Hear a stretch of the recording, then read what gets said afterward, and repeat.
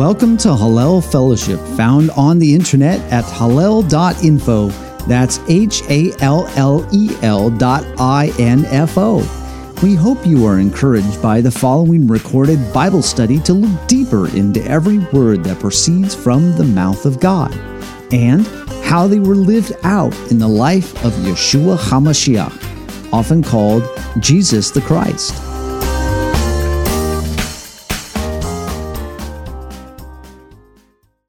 Yeah, Isaiah 29, verses 13 through 16. You turn things around. Shall the potter be considered as equal with the clay? Or what that which is made say to its maker, he did not make me? Or what is formed say to him who formed it, he has no understanding? That is the case with Israel. That is the case with us. That is the case of male and female. Why did he make me a man? Why did he make me a woman? Why am I a man and I think I'm something else? And why am I a woman and I think I'm something else? So it all goes back to maker and the thing that is made. Do you want to move forward with the particular role that you have? And that's in Israel. That's the passage that we looked at when Jeremiah 1 and 2 is really key, because when we look into the cities of refuge that we read about in this particular section, you're like, well, that is just completely unworkable, because this idea that you have the manslaughter, and then you're just going to have someone that runs away to a city of refuge, and then they're going to be holed up there. You can think of it in some sort of a rough, crude analogy to today.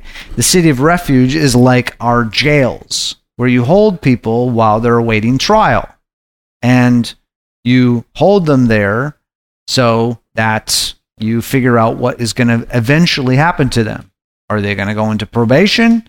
Are they going to go to prison? And what is going to happen to them afterward? Now, with the cities of refuge, it's slightly different in that regard. That key aspect of the cities of refuge was to take the foot off the accelerator of the avenger of blood, because the avenger of blood was taking the role of the justice system. Now, we would say in a world, well, today you don't have the family or people that are related to the victim go out to go mete out justice. We say we don't do that. Why? Because we want to what? Have a dispassionate, completely objective, we would say, view of what guilt or innocence is. Well, that's what the cities of refuge for, was to have that sense of objectivity, to take that realm out, to say, okay, you're going to hold the court now, and the avenger cannot get to you. But that's where the passage in Jeremiah also comes from. That is, remember when that prophets, when Yirmiyahu was prophesying that was right before the exiles, the first exile of you would be having the destruction of Jerusalem. So in that particular time period, the state of the nation and the people had gone down, down, down, down. So when you have a state of the people that has gone down, down, down, down, your ability to do things that are righteous, to act righteously, when you do justice, when you are an avenger of blood, are you really out and doing things in accordance with, okay, there is death that has happened here, and the death must be accounted for? Or are you acting just out of pure vigilantism, which is completely then outside of the realm of where God's instructions go? So when a society really goes downhill, then you have to do what? You have to add laws on top of laws on top of laws on top of laws. Why? One of the founders of our country in particular says, if our particular form of government, the Constitution, is made for a self-governing people. and it's wholly inadequate for any other. So thus, when you have as the Apostle Yaakov puts, talking about the Torah, the law of liberty, the law of showing you how to live in life with freedom, and to walk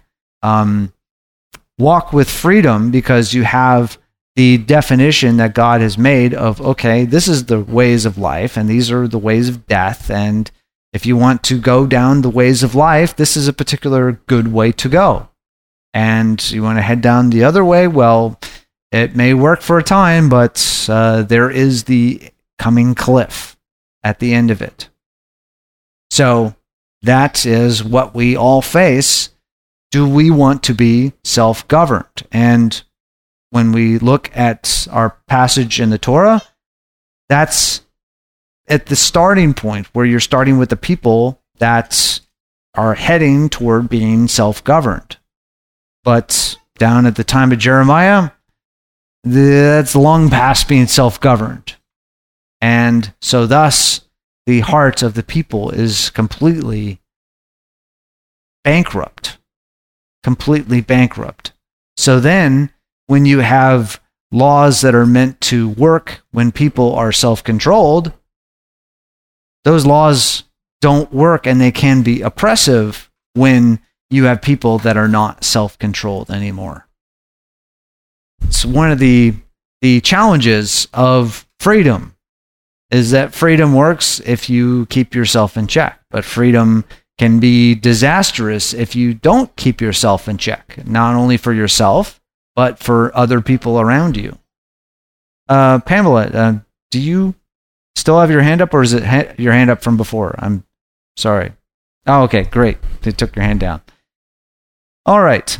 Now, one of the key things from this that we have is a thing that the Apostle Paul gets at in relation to this.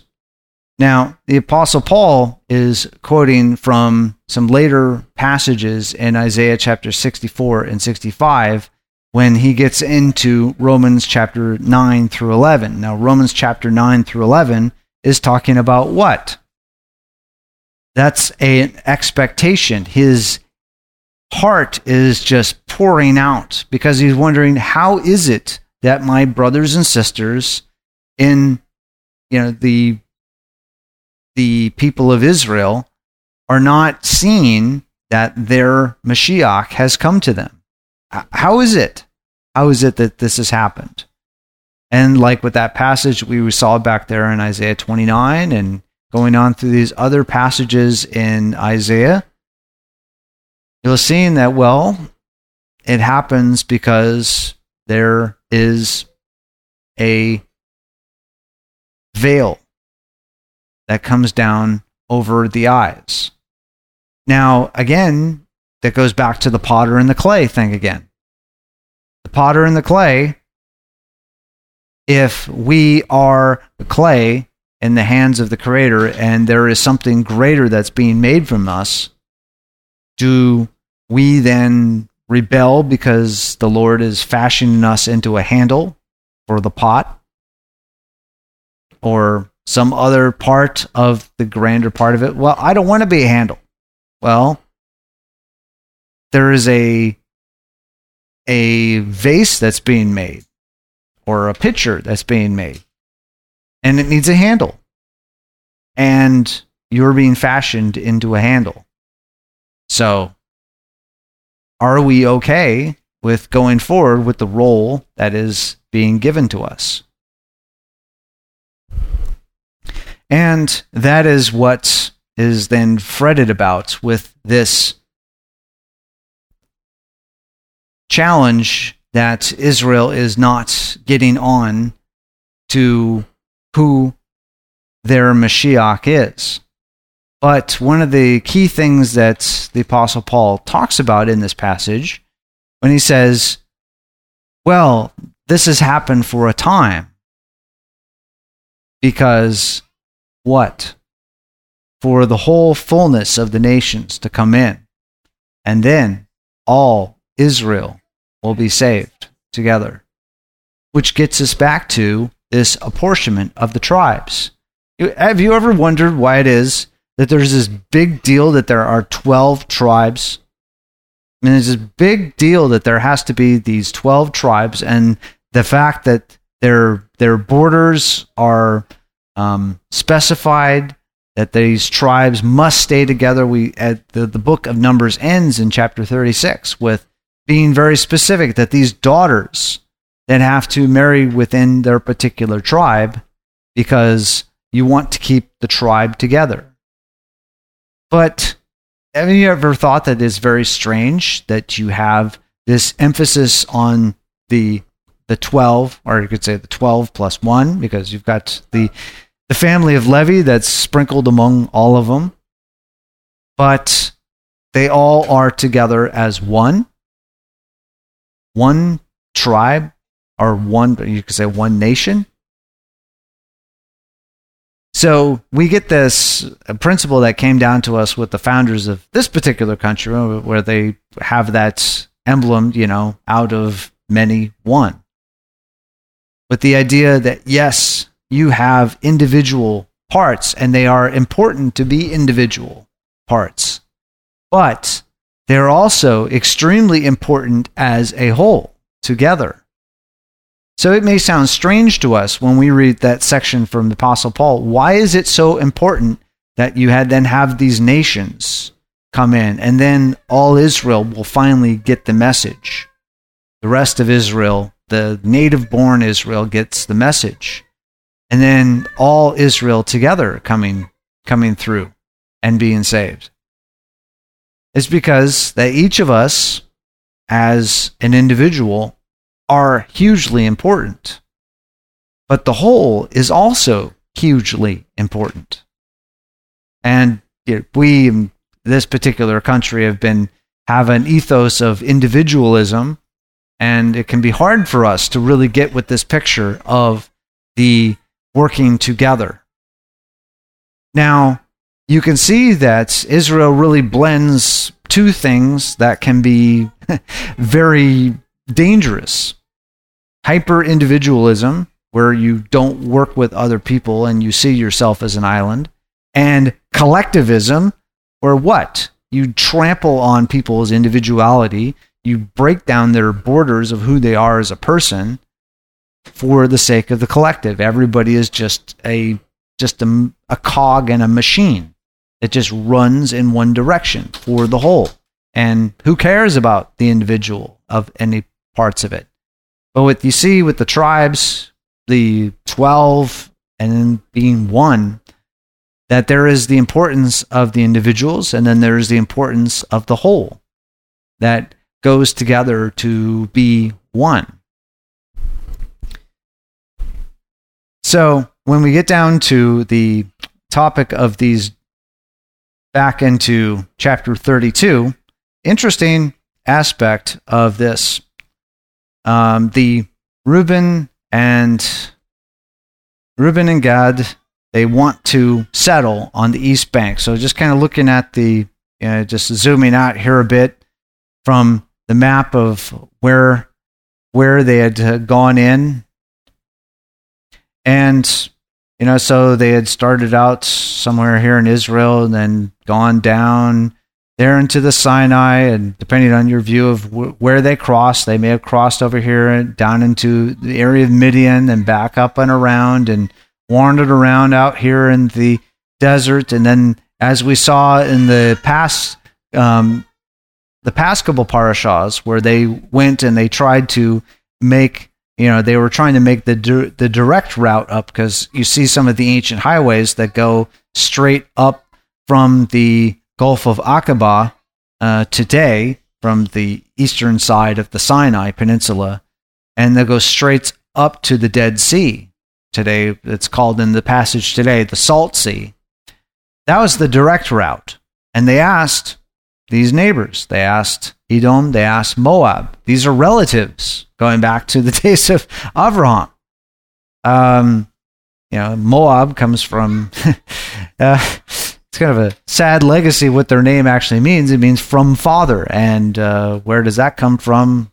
Lot's daughters. and those descendants.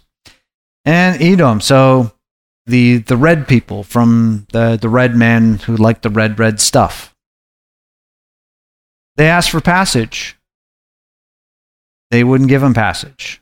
So they ended up going around them. And then you had some of the nations there in the area decided, it wasn't good enough that they were going around them. Then what did they do? Came out to attack them. Well, that didn't go well, and they ended up losing, especially at the north end.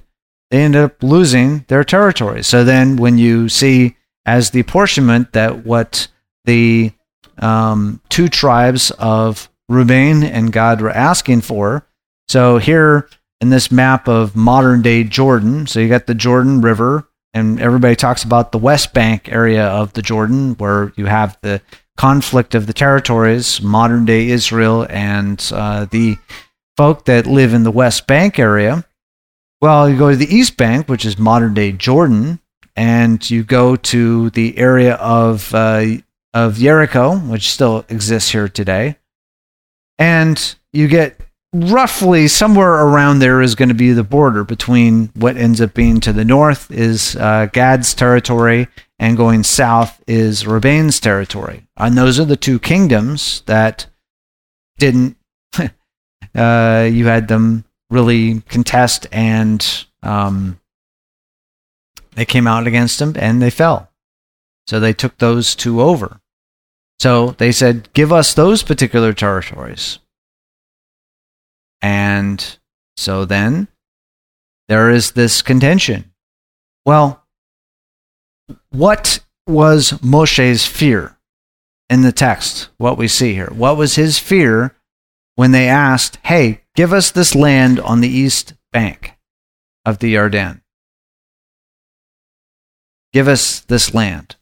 What was Moshe's fear? They would become another country.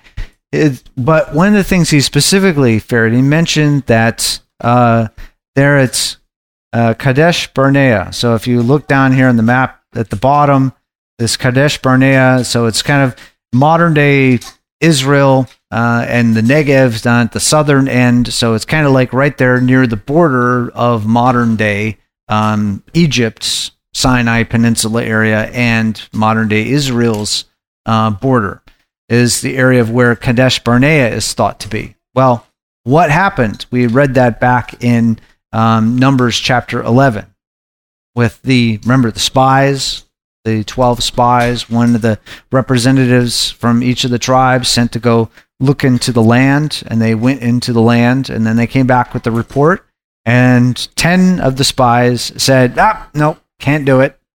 People are too big, walls too high. We're just not capable of doing it ourselves. And then you had the two spies who were faithful said what? Lord with us, we can do it. The Lord has said he's going to fight for us, so we can do it. That was Moshe's fear, is like, oh, here we go again. We're now, the first generation has died off. We're getting ready for the second generation to go in. And this generation is going to do the same thing. We have two of the tribes now that have said they seem to be really waffling on whether they want to go forward and go into the land. So there was the worry from Moshe, hey, this is going to be the same thing happening all over again. But what was it that happened next from the two tribes? They made a vow. So what you basically say is this East Bank bargain that came in there. Now, there have been a number of commentators that have observed that there's a very interesting wording that shows up here in the Hebrew of this, and that's the verb nagash. Nagash is to approach, come near, depending on your translation. So it talked about that Gad and Reuben nagashed to Moshe. They approached, they stepped forward, and they gave this proposal, which is basically, we're going to We're going to be right there at the vanguard of the forces going in. We're not going to sit by and just let everybody else kind of just do whatever across the river. We're going to go in. And so, thus, you've got this commitment that they are going to be a part of the whole. Even though they are off on the east bank, they are committing to be a part of the whole. And Moshe is saying, okay, yes, you're going to be a part of the whole, and then we're also going to split a part of, Manasseh. That tribe Manasseh is going to be over on the east bank as well. So split that tribe, part on the west bank, part on the east bank of the river. And so that they would be a part of this force going in. Now, the interesting thing is when you see there's a number of examples throughout Scripture, and people have noted this for hundreds, thousands of years, about how this verb nagash seems to be associated with someone who is approaching or taking a step forward to go beyond themselves, to reach out to somebody else. So if you have a disagreement between two parties, people have said, well, you can take care of it with conditions and penalties, but what then happens if you have the people that are looking for the loopholes all the time? Well, then you're going to have to do what with the conditions and the penalties? Multiply them and enforce them and litigate them. On and on and on it goes. But that's where we have this principle called good faith in legal parlance, is that you have these measures that happen as a sign that you are moving forward for the benefit of the relationship between the two people. And we have some examples of where you see this nagash in the examples of relationship building. With Avraham, when he nagashed to the Lord, related to Sodom, Gomorrah, the cities of the plain down there, step forward. It's like, are you going to wipe away the righteous with the people that are having some serious problems and that stench has gone up into heaven? Are you going to wipe away everyone because of that? So stepping forward, and you see that incredible dialogue between the friend of God and the creator of heaven and earth, that's, hey, can the creator of the earth do something that is not just? And thus you see this going back and forth to seeing, well, what was the just situation? And sadly, it gets down to 10. And even for 10, it still was too many, sadly. Then you see another one where the word is used, and it is an approaching, but it is a approaching that is meant to mislead someone to go in a different direction. Now, that's the whole discussion that goes into Yaakov with his interactions with his father over the birthright. Birthright's supposed to go in his direction anyway, but he nagashed his father with the guise of his brother. So it was a move forward to allay the concerns of his father, but it was with the hallmarks of his brother. Another example is with Yaakov after the whole hoodwinking his father and getting the birthright that was, you could see, directed from heaven, supposed to go his direction anyway. Then he had to flee. And after he's coming back with his family, he nagashed toward his brother. And when you read that passage of his return and meeting up with Esau, there are several instances where you see a nagash, where he approached his brother. He approached his brother with gifts. He approached his brother with his families. He approached his brother himself, approaching until he finally showed up directly in front of him himself. But this was to do what? It was to mend the situation, this deep hurt, divide between the brothers that had come up in the process. And then you see it again as it shows up in Joseph's life, of both where Joseph's brothers nagashed toward him as he was playing this out, this situation with his brothers.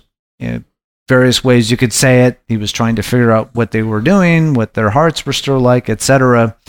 But they were approaching toward him, and that's where you could say that perhaps a realization came that yes, they had changed from when they had sold him off, either tacitly or unknowingly or through various ways, off into slavery, away from the family, that they were approaching, and approachable, you might say.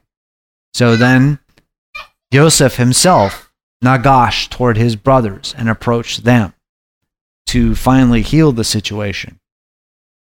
And then you see that in Exodus 19 as the priests nagashed towards the Lord, so that's relationship between the priesthood and the creator of heaven and earth would be established. And then you have Moshe himself nagashing towards the cloud for that relationship. And interestingly, when there's the instructions in Exodus 21 about where a servant that had served in the family, and at the end of his time, I decided, well, I want to stay with the family, to be adopted into the family, because economics in the ancient Near East were quite different than they are now. And a lot of what happens with people on the outs, it's not as easy to get yourself established. And it was not easy if you were a widow or a single woman, or if you were sent away divorced, not easy. So you also, for the slave, when you're basically at the end of your indentured time, to then be getting yourself started again. So this idea of adopting into the family was a way to continue on as a greater part of a whole. And even though the word is not specifically mentioned in the encounter between Rachel or Rachel and Leah, in Exodus or Genesis 30, talking about the whole mandrake situation and trading things back and forth, where we're coming up in the time of Tisha B'Av, and that's one of the things that sages talk about, is this interchange between Rachel and Leah, and how the situation there in Genesis 30 is a view of reconciliation, of where Rachel, in a sense, was reapproaching Leah over this whole situation of the husband that was originally supposed to be, and what Yaakov was wanting in the beginning, but Leah came forward first from her father, and then first with the kids,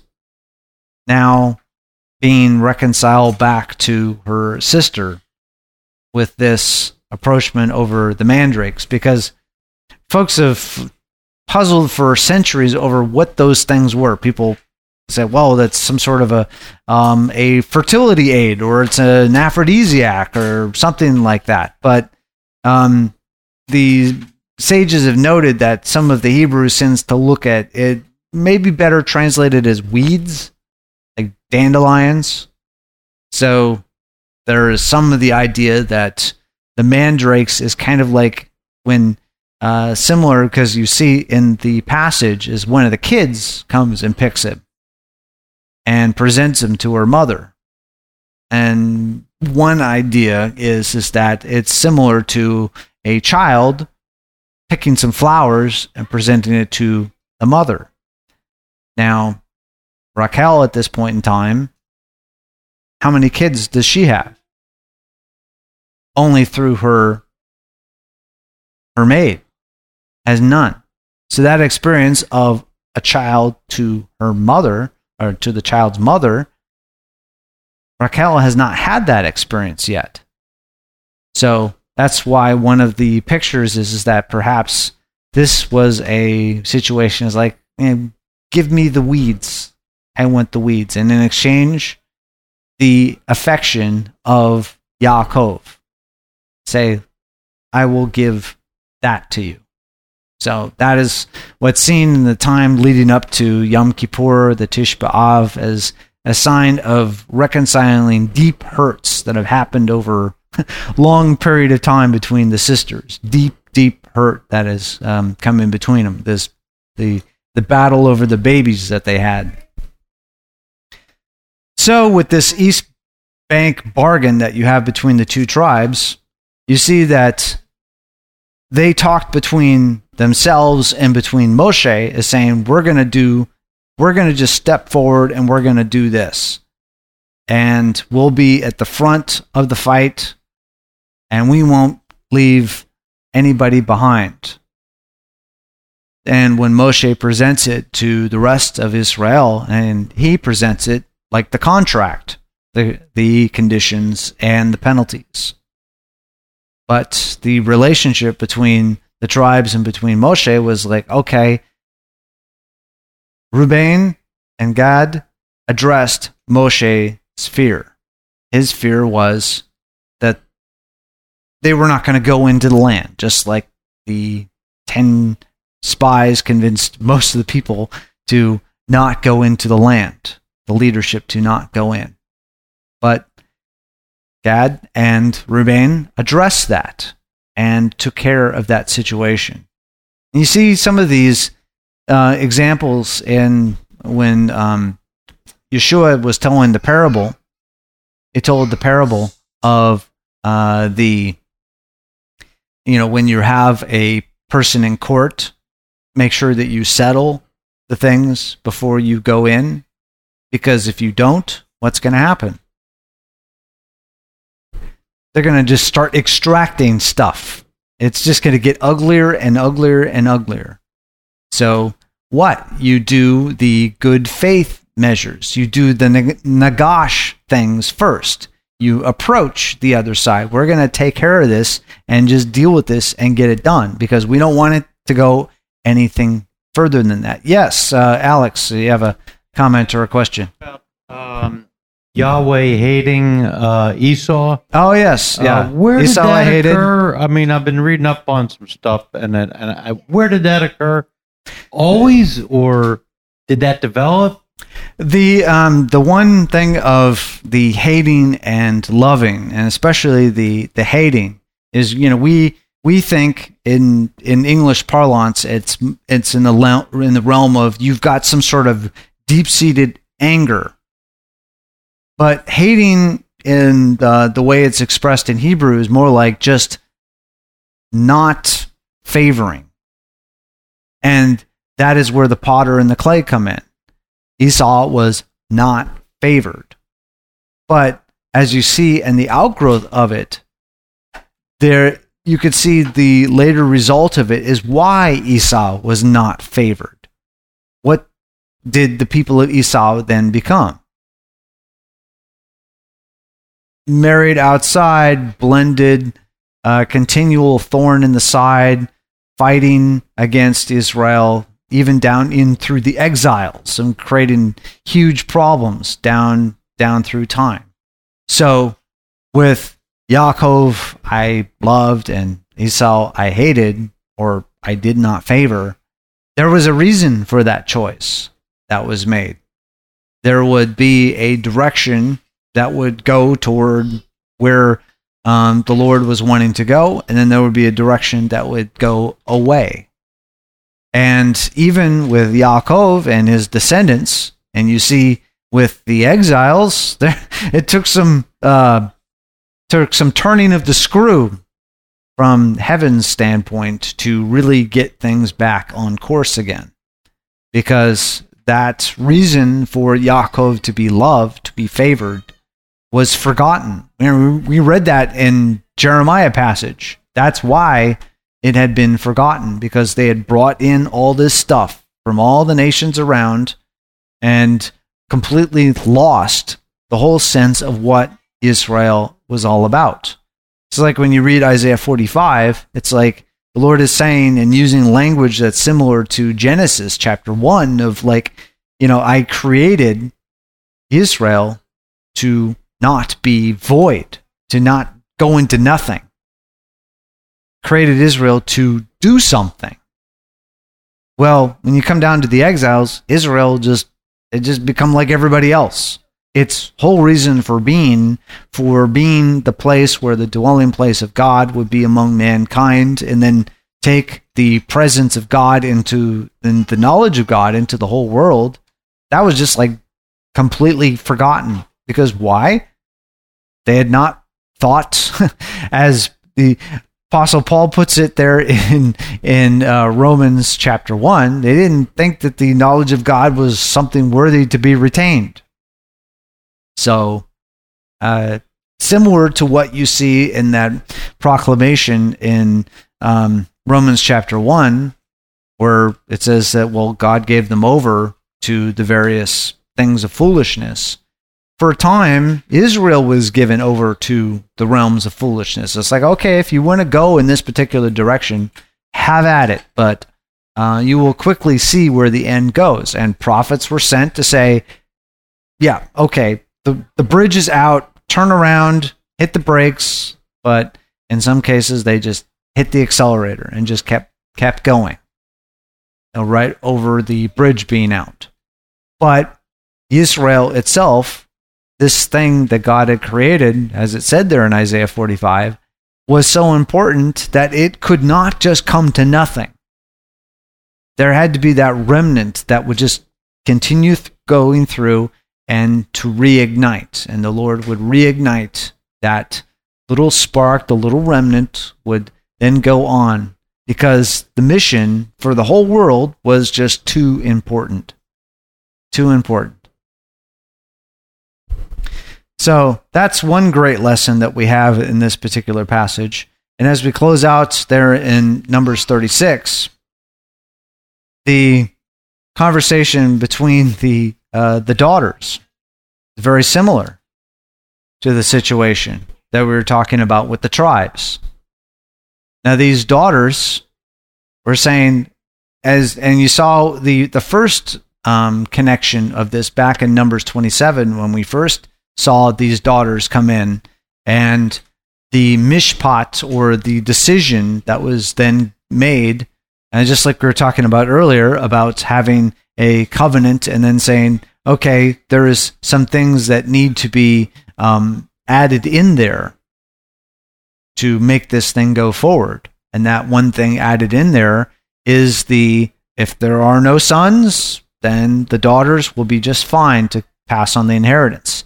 But as this chapter here in 36 is clarifying, is that, well, having it pass through the daughters is just fine, but having the cohesion of the tribe itself is hugely important.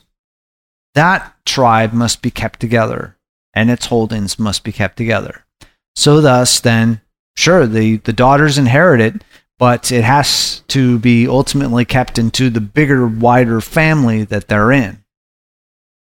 So that's one of the interesting situations that then some commentators over the centuries have tied this back to another situation where you have the importance of what was happening to be a part of something, a part of the whole, with the it's called Pesach Sheni, or the second Passover, that is talked about earlier on in Numbers chapter 9, where you have this situation where it's like, okay, people want to participate in the Passover because that is the memorial of what? The being released from slavery, being released from the house of bondage and going into freedom.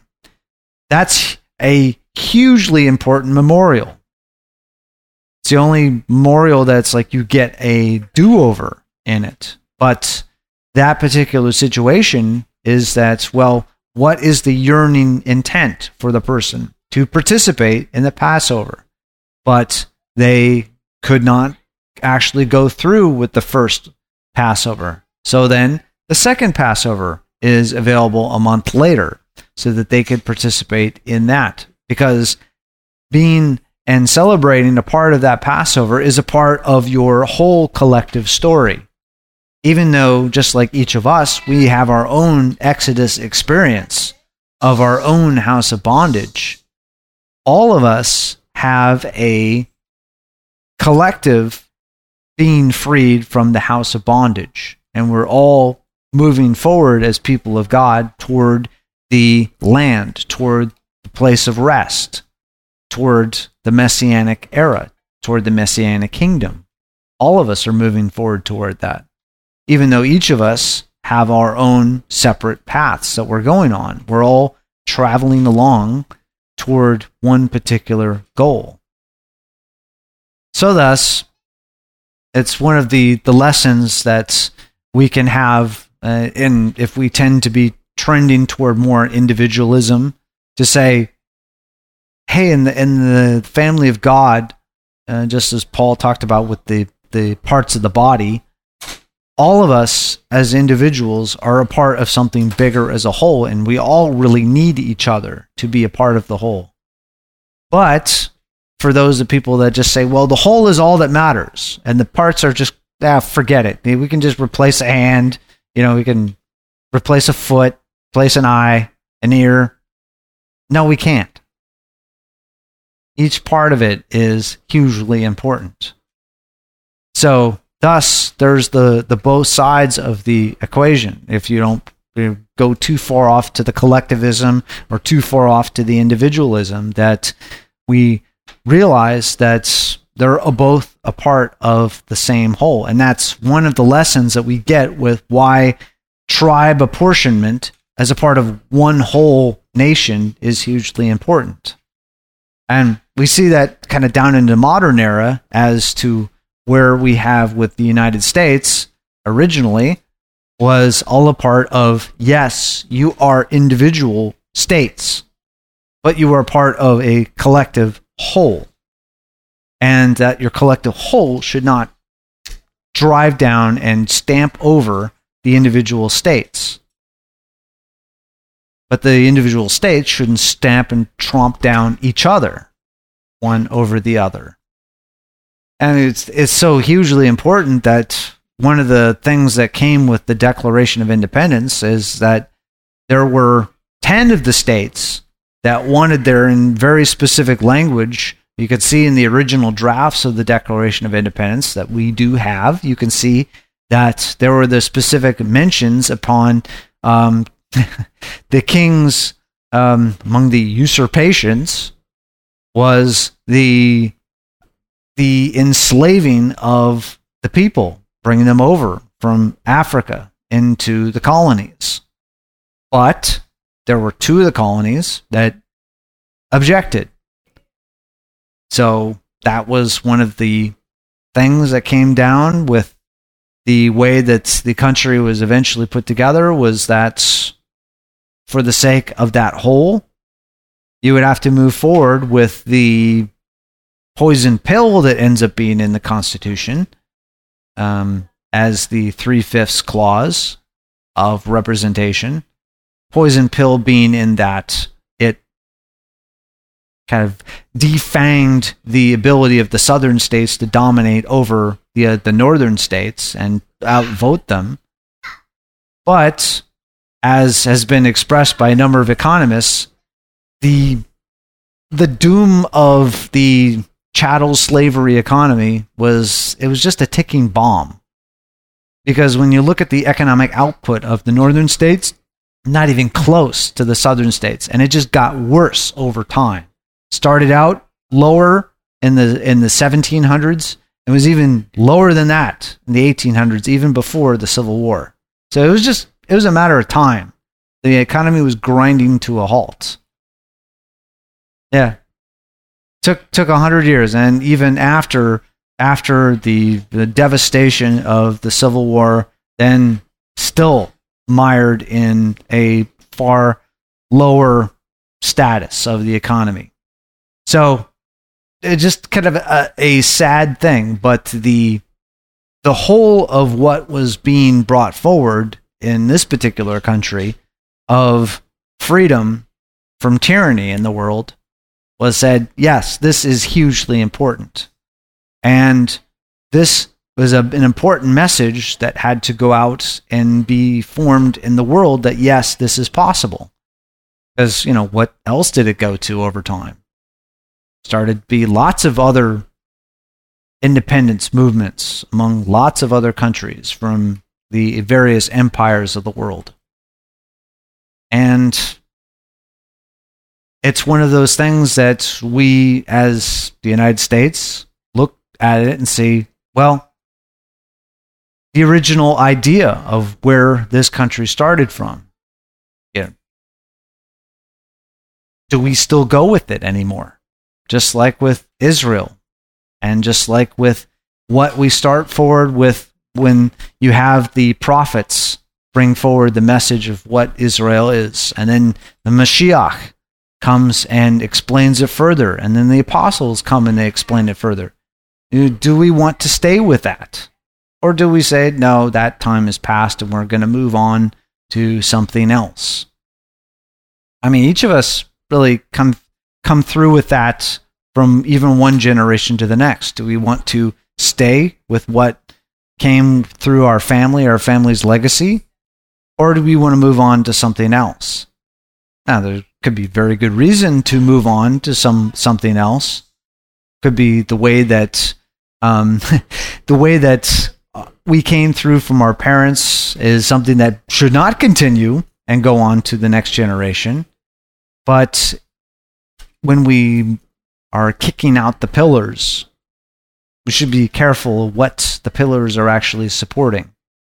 So when we look at like the Torah supports the prophets and the writings, and the Torah supports the Gospels and the apostolic writings. So when you go to kick out the foundations, what then is going to come crashing down in the process? And sadly, among our brothers and sisters in the wider body of Messiah, there is a lot of confusion and really chaos going on, because you start losing this idea of who you are anymore. Israel, ancient Israel that we read about, went through similar identity crises. Do you know who you are? So, Anne, I'm sorry, you had a comment or a question? As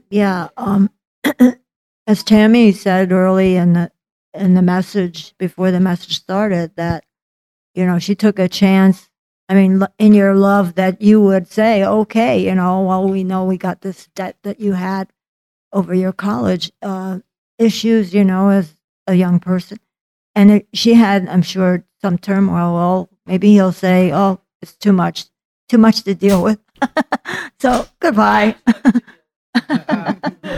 But, so, I mean, that's a really, thank you for sharing that, Tammy, because that was really an important point, to see, as life is that way. And I know my sister, she took on her longtime boyfriend and married him, and then later found out that he had a debt to IRS. And so it was a real, kick in the, so it was hard for her to continue, but she did.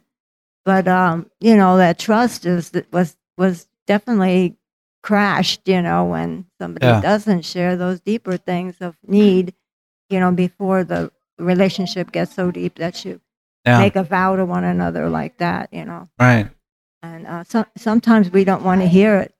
I seem to remember something my future husband had said to me before I married him, and I said, oh, and I cried about it. And then he said, oh, no, it wasn't true, and I was just kidding.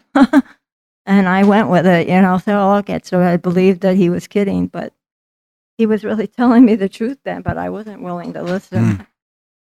But, the deeper things need to come out before you marry someone, before you really commit yourself. And you think about the examples that we've talked about in previous times related to vows, and why there is so much importance put upon you will surely fulfill or pay your vows. Because there is the corollary that comes in, if heaven makes promises to us,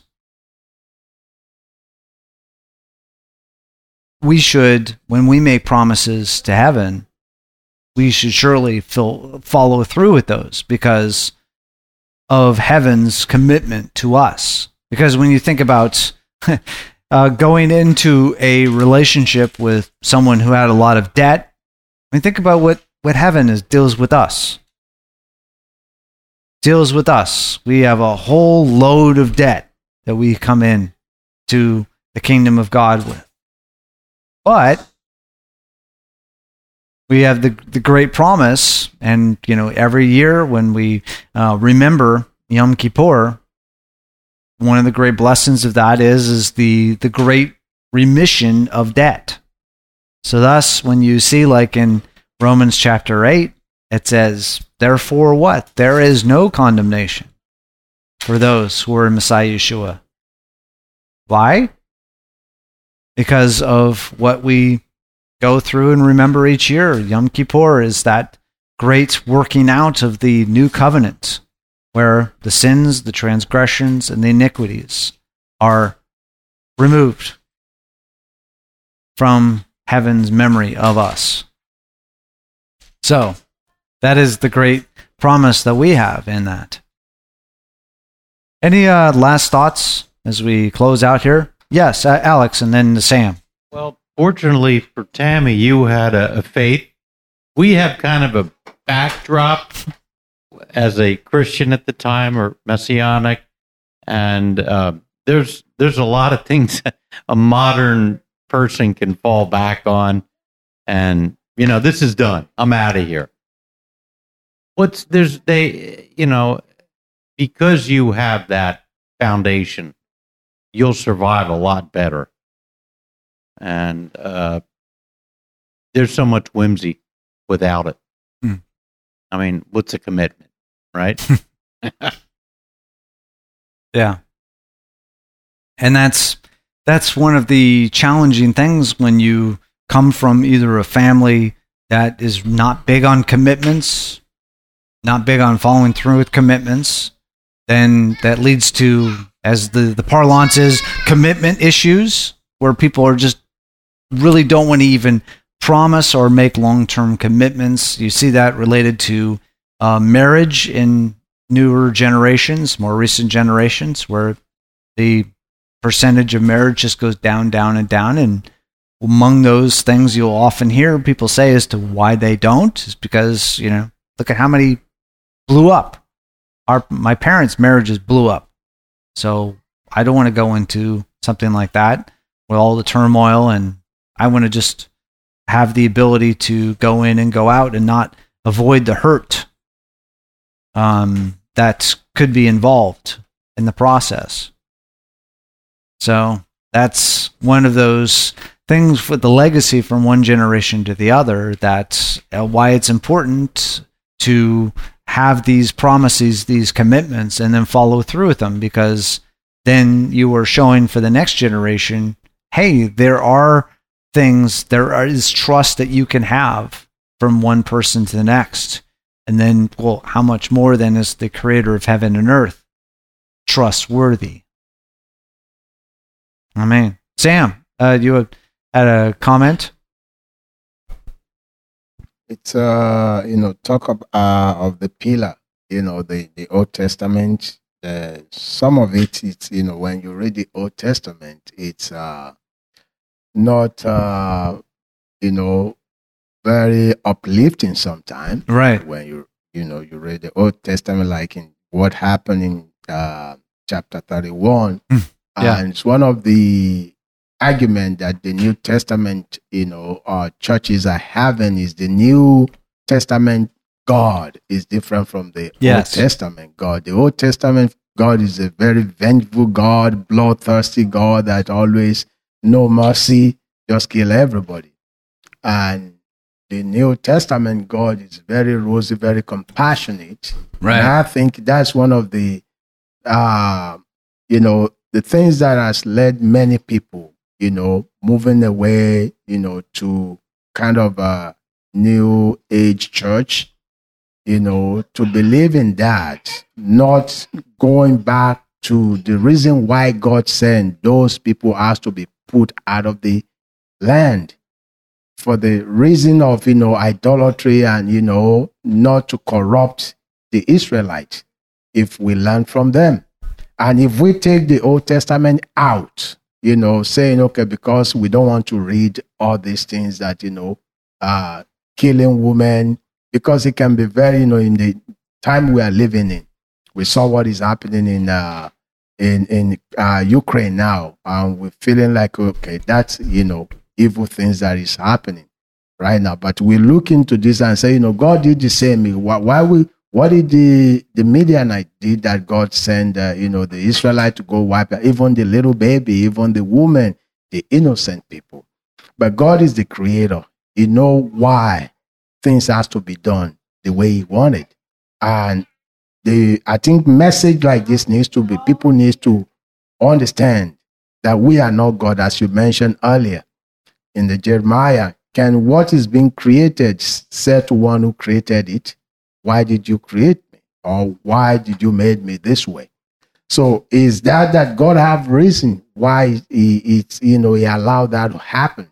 And sometimes, I'm saying this because I have a daughter who, is growing up now and is exposing to a lot of, teachings out there. And sometimes I remember we had a conversation on, numbers, and she was like, man, I cannot relate to this. Why is, this killing? So, and I tried to explain to her the reason for that is God have a reason because of the sin and iniquity of these people that live in that land. So it wasn't just God willingly wanted to wipe them out so that he can have a place for the Israelite. No, he's a God of creation. There is a whole place he can put his people. But that is the specific place. And these people who are dwelling in there are evil. In God's sight, in our sight nowadays, they might not be evil. So, and I think, the new generation of believer, even in Messianic body, has to understand that sometimes it's a hard pill for us to to swallow, but God have a reason. We have to believe the scripture as it is, even though we might not be able to, to understand why things are happening. Right. So I just want to, yeah. Well, that's one thing that we've definitely touched on before, and one of the aspects that we see that's mentioned in the prophets, where it talks about that he is the one that kills and he's the one that makes alive. For us, the death is very finite. There is that separation, and we trust that there is something else beyond that. But for us, death is a reality. It happens in our families all the time. But with the creator of heaven and earth, that is not an issue. There is death, there is life. We see that in the Gospels. We see that in the prophets, where someone was dead, then the power of God comes, and then the person is alive again. And thus, what was seemingly a finite end was not an end. That's the one thing. And the other thing that sadly is being brought to big focus today is what can happen in a society. There's the controversial term that's coming into more common use these days. You call it social contagion, where you have an ethos that, because of influential people or just how often it's spread or how or attractive the idea might be, etc., lots of different reasons for it, but it metastasizes from one generation to the next. One of the things that they have is related to gender confusion. It has been an issue that was in the perhaps less than 1% of the population for decades, for when they've been measuring it going back to the early 1900s. But then in the past couple of generations, it shot up to 5%. Then the next generation, 10%. Now the current generation, Gen Z, or various ways they describe Gen Z, it's 20%. 20%. And that's far beyond what you materialists would say is an explanation of, well, you've got just a certain percentage of the population that just has an initial struggle that they have beyond what is normal with a gender confusion. This is far beyond that. You've got the testimonies that are going out of social media of whole classrooms turning over. It's like, that's far beyond even the statistical possibilities of things. That is a hinting strongly at what you call social contagion. Then you see what happens in countries where you have child labor, child slavery of it, where you have the children that are turned into not just monsters, but bloodthirsty killers. I mean, you see it in Southeast Asia where they've got these gangs that turn kids into just killing machines. They give them automatic weapons and they just go and wipe out everybody in the village. They have no compunction, not even a second thought of what they're doing whatsoever. And it's a problem in a number of areas of the world. So you see what can easily happen where you have a force that just goes in and grabs the children when they're the most impressionable and just turns them over into something unbelievable. And we may not understand it, but maybe the most merciful thing for heaven to do is to just hit the reset button on the younger generation and use the one power that heaven has, is to just say, okay, we're going to reboot the generation later on in the day of the Lord, where hopefully the lies of the adversary are taken away. So that is the one promise that is out there of it. Because the situation on one side and the other is just ugly, of where you have whole generations of kids that are just turned over into things that are just unbelievable. But the other side of the equation is that, well, then perhaps then you can have a reboot of the generations, and the only way that the Lord can do is without then the lies that have come about that created the situation. So, yes, Alex. I would just like to add to what Sam's saying. I had one of the funnest childhood with my Jewish friends. Love them, and that's why I'm comfortable with. I reached out to the Messianics during COVID. They don't complain about the Old Testament being pretty strict. I mean, yeah, but you live with it. That's life, right? I think it's almost your modern Christian is the one who has that kind of irrational fear of that God and this God. So I don't think Jewish people have a problem with the Torah. I think it's Christians who have very little education and exposure to it. Although there is in the United States a strain of it where you say their denominations of a sort that have challenges with just the passages that Sam was talking about. So thus they end up getting, rounding off the edges of some of the aspects of the Torah. So happens in the Christian world, it's happening in the Jewish world. Yes, there are some of the things that you end up being like what we read back in Jeremiah. We're just very uncomfortable about the way that things are moving forward. And we just say, we don't want to be molded that way.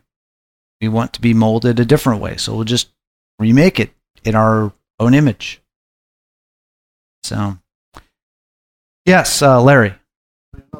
Implicit, I think it's implicit within the scriptures that he knew when he created humans and gave them free will that it was going to be a big problem. Yeah. And that he was going to, look what he had to give up. Yes. But he did it anyway because he wanted us to have this experience and he wanted us to take it forward to everybody. That's what why he picked the Jewish people.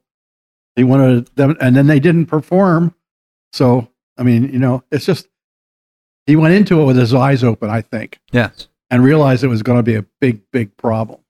Well, it's one of the things that when everything comes out through the end, through the day of the Lord, what is it that is the you see it mentioned again and again in Revelation, to the one who stands, to the one who endures to the end.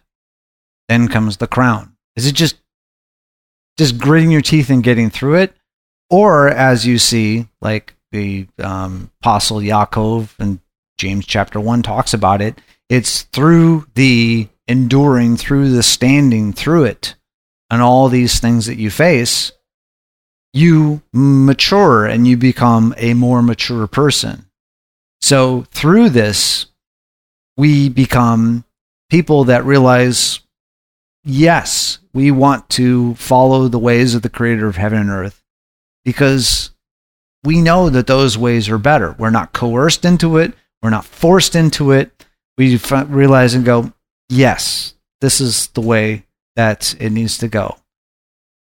That works. And sadly, we know from our own experience through history, and it's talked about in the prophets and Revelation, that just sadly there is going to be those that just say, we don't want to go this way. And thus, it is sadly just going to be the way that is dealt with is talked about with the second death, is just to say, all right, one of the things I've had lots of conversations with fellow brothers and sisters in the body of Messiah about this idea of the eternal hell, and that you would have the eternal punishment somewhere else. And that is a challenging discussion going back and forth about this, because it's like, why would you then persist in having people that would be continuing on with the sense that they are being forced to exist in a place where they don't want to exist? So it is a conversation in there, because that is something where you go in and you talk through on the Torah and the prophets. It is like, there is the way. There is the derech, the way of the Lord. There's just not like some other way. You're not going on and on south of heaven for all eternity. There is just the way. So that is the way that moves forward towards life, and the other way is just not a way that's going to continue. So, yes, Carrie, please. Well, I think, not that I'm in complete disagreement with any of this, but for me, what's become very important to me over the last few years, I think with Hashem dealing with me, is that I think a really important question for us to ask ourselves is, are we contributing to the situation? Yes. Because we're humans, and it's possible for us to develop doctrines that actually create the environment that brings these problems. Yes. Things with gender dysphoria, there are some situations where it's coming out because children are feeling extremely oppressed by teachings like gender roles and things like that. And we know that when Messiah was here, that he was calling the leadership out on having doctrines that were too oppressive to the people as well. Mm-hmm. So I think it's really important. I mean, yeah, it's important to know, okay, well, God has a standard and we need to stick with that. And then at the same time, if we focus on ourselves and make sure that we are doing that, then we wouldn't as easily contribute to these situations. And I think we need to hold ourselves accountable. Yes. Which I'm really glad you put, that's a dynamite thing for us to be thinking about as we start looking up towards Yom Kippur. Because one of the things with the traditional Yom Kippur service is with just rattling on this long list of the sins, transgressions, and iniquities. And you might think, well, I've done nothing of those. Well, are you sure? All part of that exercise is to go through the list and to just say, maybe I didn't realize I was doing that. The other tradition that comes down through the liturgical denominations is, that That's what we've sinned by, what we've done and what we've left undone. To recognize, well, have I left things undone that I should be doing? Like the Apostle Yaakov says, if you know the good you're supposed to be doing and you don't do it, then that is sin. So these time periods when we're looking at this memorial and the remembrance of the great coverings that we've received through our Mashiach of our sins, transgressions, and iniquities, to just think about that. Yeah, okay, what have we contributed to the situation? And the things that we think are just blowing up all around us, well, how many of those have we set and started and stoked in the process? That's a dynamite reminder. So thank you. Any last thoughts as we close out here? Yes, please go ahead, Sam. In the last week, when you were teaching, you mentioned about Balaam being a personification of Antichrist. So, and in this Torah portion now, we see that Balaam was killed. Yes. So for me, it's an encouragement that, Antichrist is not going to be there forever. Right. So as Balaam was being put out, so is one day those, those wolves in a sheep cloth, they will be put out. Yeah. Yeah, and you see a picture of that in Book of Revelation when it talks about, the false prophet and the beast, both of those being tossed in. So there's going to be an end to those sorts of things that are just leading the nations away. So, yeah, it's a hopeful thing, but then it's also quite the scary thing, because as the Mashiach said, that perhaps it could be possible that even the very elect could be led astray. So always be thinking, hey, how much of this am I getting causing or getting sucked into myself? Yeah. Yes, Larry.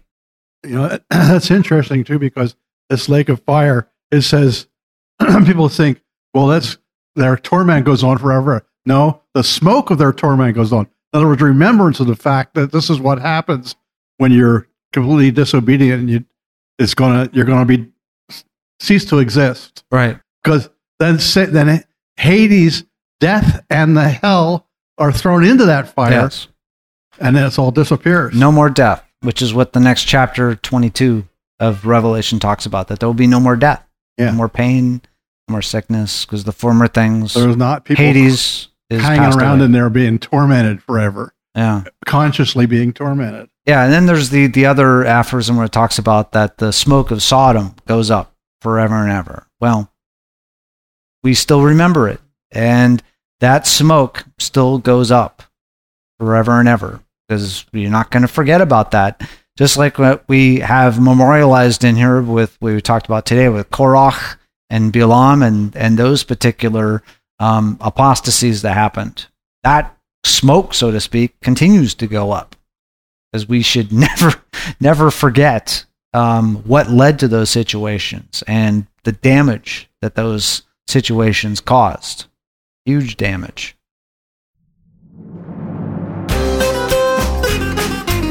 You've been listening to a discussion at Hallel Fellowship.